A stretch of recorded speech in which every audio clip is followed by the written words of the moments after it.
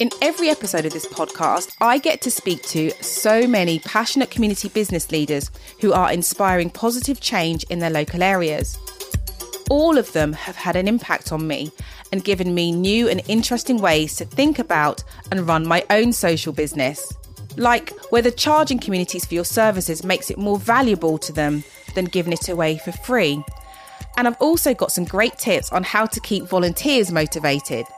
But today's guests have had an unexpected effect on my life. They've inspired me to get on a bike after not cycling since I was a teenager. Welcome to Then One Day, the podcast that tells the extraordinary stories of community businesses throughout the UK. I'm Veronica Gordon.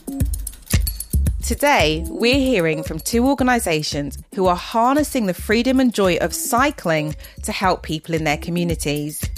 We're heading into the workshop of a fantastic organisation called the Bristol Bike Project and pedalling onto the cycle track at the capital of cycling in Bradford. But to start, I had to find out, why cycling? So how is cycling and having a bike changing people's lives? In many and incredible ways, and I'm learning new ones all the time. Something about having a bicycle, for me, the thing I hear the most and feel the most is the kind of independence of movement. So particularly at a place like the Bristol Bike Project, where you can come and access a bike for free if you can't afford to buy one, having a vehicle which allows you to move around easily is an incredibly freeing experience. Whether it's because you have to get to certain appointments, or it's to see friends or family, or it's to get to green spaces, just having something which allows you to do that, which doesn't cost a lot of money and at the same time is improving your kind of physical and mental well-being. That's absolutely beautiful. Is there any specific story that stands out for you about somebody who has been supported by Bristol Bike Project? Oh, I mean, there's so many, it's hard to pick one.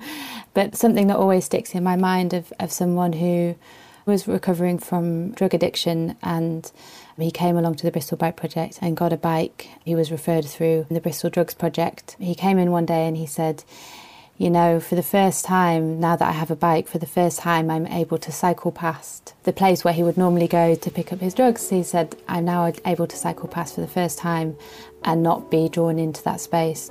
And I think that was a really powerful thing to hear, of perhaps the speed of a bicycle allows you to kind of move on through places. There was a guy that came repeatedly requesting a bike to Capital of Cycling, who'd told us a story about having, he'd had his house bombed in Iraq and his house had collapsed and he'd lost his family, and there was just him in the UK, and he had a back problem as a result of injuries sustained. So he just wanted a bike to be able to get to the doctors, basically. It was a simple kind of thing. So, just a simple connecting a person with an item, you wouldn't think it was a very complicated thing, but for those people it can make quite a significant difference.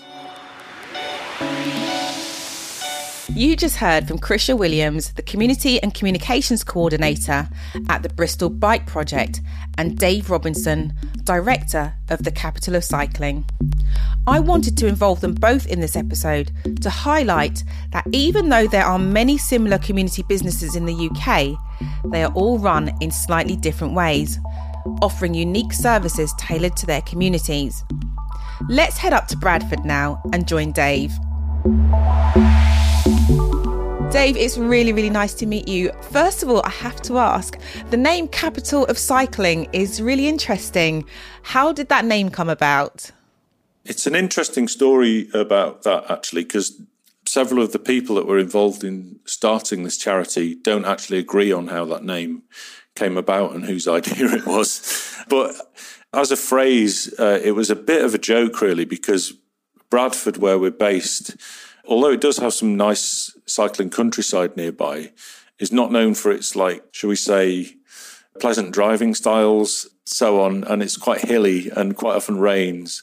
So there was a bit of a joke in calling it the capital of cycling. But beyond that, the word capital implies a few different things. So not just the capital, but the capital that it brings, be it social capital. It can lift people out of transport poverty, which is something that people struggle with. But the idea of the central idea of capital is, something that everybody can go to. I like that. So with the central idea with somewhere everyone can go to, what does Capital of Cycling aim to do? Well, in a nutshell, it's trying to get more people on bikes more often, but with an emphasis on meeting social needs. So rather than seeing cycling as a competitive sport or something that's just a leisure activity, it aims to kind of bring about types of social change by using cycling as a tool. So we do things like teach people to cycle who can't cycle, but there's also kind of like a maintenance workshop which does lots of work with, for example, kids at risk of exclusion, support for refugees and asylum seekers to get bikes. That sounds like you've got lots and lots of activities going on. Where does most of this take place? So we've got a large city centre venue, which is a kind of meanwhile use space. It's kind of the size of the ground floor of a multi-storey car park, which is exactly what it is. So that within that we can create a kind of learn to ride space and a size for a workshop and a kind of retail space as well. That's lovely. That's lovely. And I'm really intrigued that you said your hub is the size of a car park. Give me a tour. Walk me through. From the outside, it's like a large shop front with glass windows. It's on a main road right in the very centre of Bradford, opposite the City Hall. So yeah, you'd see a sort of slightly dingy exterior with Capital of Cycling written on the windows. But as you came in to your right, there's a maintenance workshop with various stands and lots of activities going on with volunteers and so on. And then you'd walk into a large cycle track area. So it's not like a velodrome or anything posh like that. It's a concrete floor that's quite big with weird and wonderful bikes stacked up around the edges, including a range of adapted bikes and reclining bikes and four-seater bikes and things like that. If you walked into the next big room, you'd find a huge treasure trove of semi-working bikes and broken bikes. And then another large room is like the retail and events space. It's kind of like a shop area for second-hand bikes. But we'd also do things like art exhibitions and film screenings and talks and stuff within that space. And pre-lockdown, tell me a typical day. Who's coming in? What activities are happening? It was really starting to build up. We'd spent the first few years really trying to get to that state where it really felt like a buzzing space. There were people coming in and out all the time, collecting bikes, taking them places, activities, training going on in the maintenance workshop, learn to ride stuff going on in the cycle track. We were doing sessions for people with substance misuse issues. Young offender groups were being given activities to do. You mentioned you've got some bikes available for people with disabilities. How does that work and what types of projects do you run there? So our connection to disability-focused activities initially came about through working with Bradford Disability Sports and Leisure. The clue's in the name. They run lots of leisure activities for people with disabilities, but they have in their care some very interesting bikes that range from a kind of mechanical reclining bike that you can turn your head to steer, and it's electric. So literally, someone without use of arms or legs could potentially control a bike.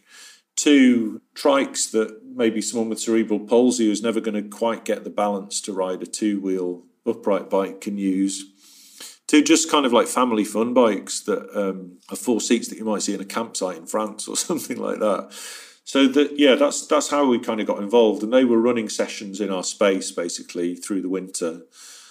Yeah, they're just kind of like families with maybe a child who has a disability of some kind would come along and just have a bit of fun, really. There's not much more to it. They do 2-hour session and leave with big smiles. Someone who's familiar with such smiles is Haroon Dad. He's a teacher and head of sport at a local school. He's also a keen cyclist, something his students couldn't help but notice. So I would be biking to school, the kids would see me, they'd be asking me, is that your bike? So do you like biking and all of this? And I'd be talking with them. So I'd ask them, do you bike? So no, we don't, sir. So I asked them why. They go, we don't have a bikes. And there's so many children in our school, because of the area we're from, that they didn't have bikes. At this point, Haroon had already been volunteering at the capital of cycling, and so put his school in contact with the organisation. We've been offered courses to train up our staff in bike safety and taking children out on bike rides. We've been offered bikes, we've been offered helmets. Just today we've took a group of children out for a biking session, and we specifically chose the children who knew how to ride a bike but didn't have a bike. And for one kid, it was the first time they said they rode a bike in 3 years.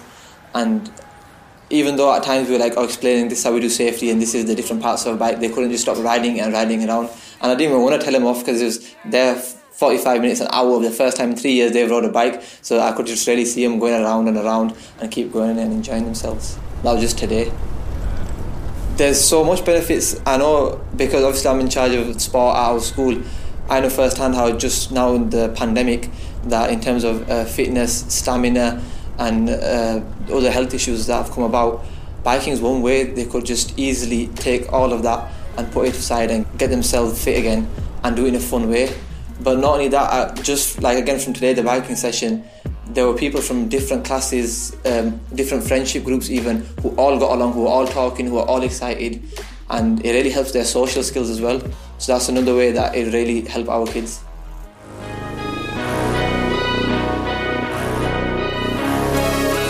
And so from Bradford to the Bristol Bike Project in the southwest, in normal times, hundreds of people come through its doors each week, whether staff, volunteers or service users.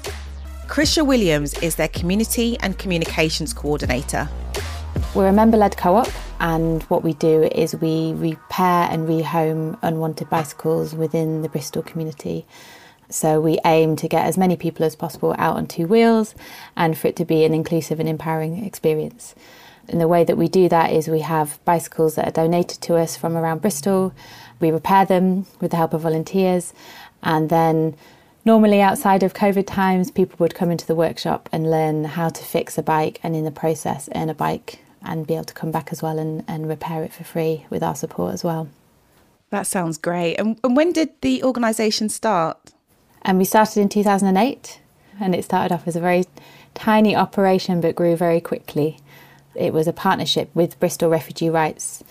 One of the founders of the Bristol Bike Project, he was volunteering at Bristol Refugee Rights at the time and saw that transport was something that would have been really useful for people who are members of Bristol Refugee Rights, who were people seeking asylum with very little access to funds, who needed to get around the city. And so his solution was, well, let's see if we can get some bikes sorted out. And very quickly we had a lot of people knocking on the door saying, hey, I'd benefit from a bike too, or I know someone who would benefit from a bike. And so the take-up of that programme really grew and expanded. And at the Bike Project, our eligibility criteria is relatively free and relaxed. We don't want it to be kind of pigeonholed into boxes, but we generally say if you've been experiencing long-term unemployment for 6 months or more, then you are eligible to come and receive a bike from us. And we take lots of self-referrals, and we also take referrals from between 50 and 60 organisations from across Bristol as well. And how about you? How did you get involved in the project?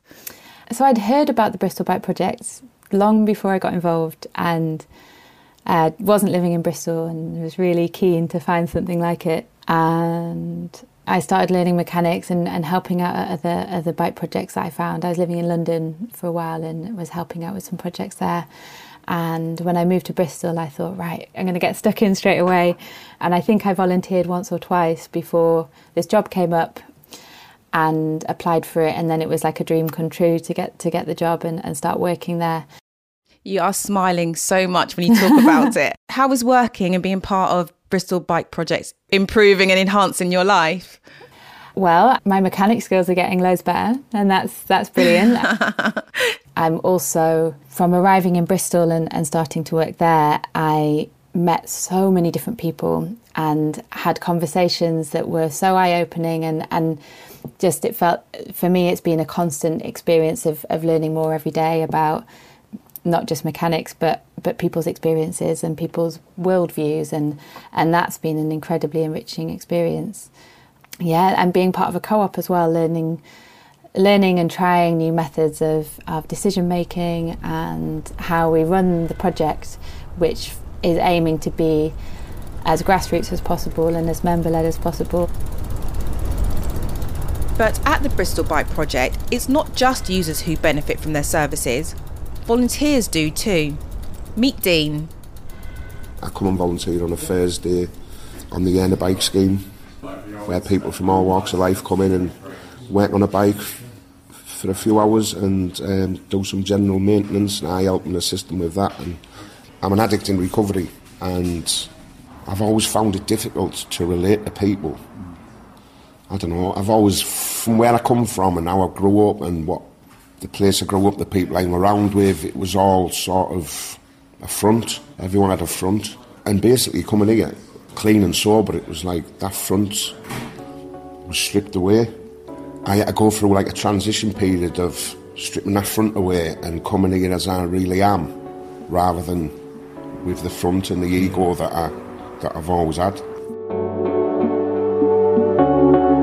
After a few times being here, that started diminishing, started fading away, and I just got more comfortable in the environment, and then working with people from all walks of life, from all different nations, and some can't speak English, some have got learning difficulties, some have got all sorts of issues, and I sort of had to work through my own issues whilst working with their issues. See, I had to work with someone who couldn't speak English. In my head, I'd be thinking, am I going to be able to handle this situation? But every situation I've come up against, I've just worked through, and yeah, it's just a perfect environment for me to work on my stuff. And I've discovered that, like, I've got attributes that I didn't know I had through coming here. I didn't know I could work with people. I didn't know I was a good communicator with people. I didn't know I could be patient and tolerant and generous and helpful. And I was really surprised just how sort of genuine and honest and friendly all the people who run the project were, because I've never sort of come across many people like that. Yeah, so being here has just given me an opportunity to work on all that stuff, as well as work on bikes. I built a bike, and I maintain my bike here. It's been a sort of very important part of my recovery. And we have sort of spin-offs of that programme as well. So we have a women-only one, which is for women and non-binary people.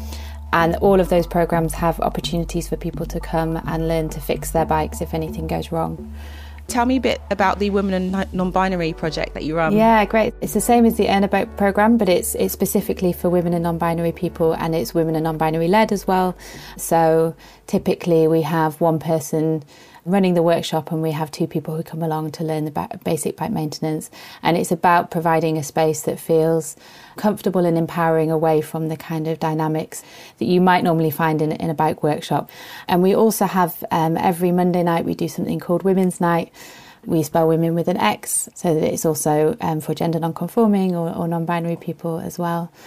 And that's a workshop where people are coming in to learn how to fix their bikes with the support of our mechanics and volunteers. Yeah, it's my favourite workshop, the Women's Night. I was just going to ask what your favourite one is. And so why is the Women's Night your favourite one? It's the place I feel most encouraged to be myself. You know, I coordinate those workshops, and often I'm asking other people in the workshop, I don't know how to do this, can you show me how to do it? And that feels okay. There's very much that spirit of togetherness. I've never been on the bike before, but the first time I tried, I feel free. I feel like I'm in control of something. It's just a really welcoming, warm, open environment where women can learn, skill share, get better at mechanics and fix their bike. I'd not long moved to Bristol and I had no friends, I had no one here, and I've made a lot of friends here and I just feel really safe, and I look forward to coming here. It's like a home to me. Everyone is very inclusive, very welcoming. Everyone helps you out if you don't know what you're doing, so if you're a new mechanic, people are there to show you what to do. It's very, very supportive.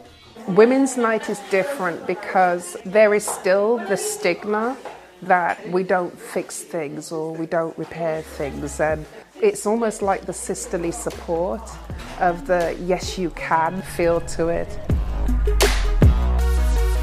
Brilliant hearing from some of the women taking part in the workshops. But there was still something I was particularly curious about. And where do the bikes come from? So the bikes come from anywhere and everywhere. Yeah. There is a lot of unused bikes sitting about in Bristol. We get lots of individual donations, people who have bikes sat in their gardens that they've not been using. You know, we struggle to keep up with the number that are donated to us, and we do refer them on to other projects as well. But we also get places getting in contact with us, like Bristol Temple Meads, when they have to clear out the bikes that have been abandoned there, or housing associations. So how is the bike project funded? So we're mostly self-funded. We generate about 80 to 85% of our own income. So we run a bike shop kind of just like any other bike shop, except that all the bikes that we sell are second-hand, so they've been donated to the project and we've refurbished them, and we do bike repairs and sell accessories and all that kind of thing. And then aside from that, we have a supporter scheme, we get one-off donations, and we have the odd grant that we get in to kind of start up new community programmes and that kind of thing. That sounds a lot. I mean, 80% is quite a strong core percentage to have. And so the Power to Change trade-up programme, I understand that the Bike Project was part of that. How did the Bike Project benefit? I was the person that did the trade-up because it's a training programme and a grant as well. I mean, the grant was brilliant and really beneficial. Yeah. We spent the money on setting up and piloting a new volunteer training programme, and we also spent it on developing a new website and developing our communications materials. And I think the training programme as well is probably the most beneficial part of the trade-up thing, because it gave us access to all different areas of like expertise and knowledge, from marketing to governance structure to anything you could think of that's involved in running a community business. And as well as the kind of training and resources, you're surrounded by lots of other people who are working in community businesses who are having the same struggles that you are, and you can problem solve together. And I think that kind of peer-to-peer learning is really valuable. So I know there are bike projects up and down the country, and you know there may be people thinking of starting their own ones.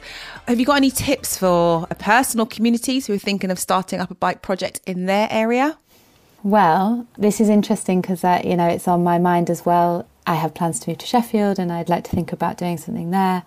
And the main tip I would say is don't try and do it all at once.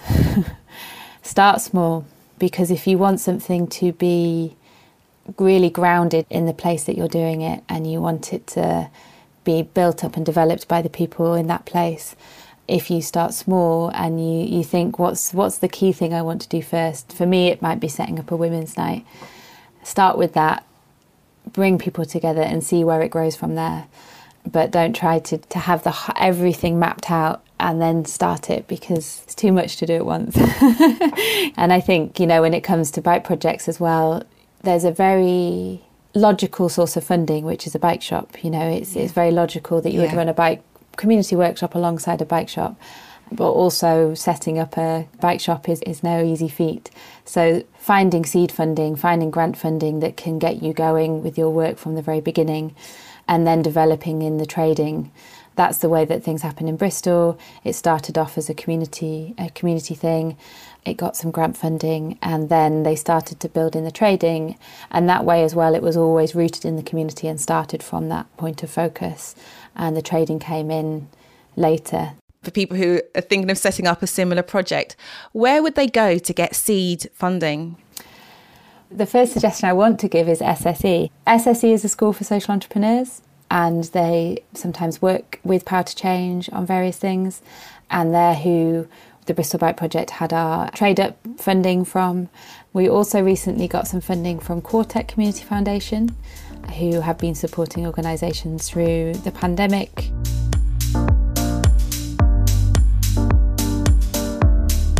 So for someone like me I used to love riding as a child and I haven't actually got on a bike now for about 20 years, what would you say to someone like me to get me back on a bike? Oh, well, it's tricky, isn't it? Because, for someone who's not ridden a bike, I don't know why that is. Is it that the roads are busy? Is it that there's a barrier there for some reason why you're not wanting to get on a bike? And I think for me, it's finding people who you relate to, you have something in common with, who you can think, okay, I'm going to go on a bike with you and I'm going to feel good about this. And I think, for me, what really improved my confidence cycling was learning how to fix my bike. Before I knew how to fix my bike, I would get a bit worried if I heard those kind of clicks and creaks, and then just learning the very basics, suddenly I was able to tune into a bit of, maybe I've got a puncture, or maybe my brakes aren't working so well, and I can feel that better now. That's really, really helpful. Thank you.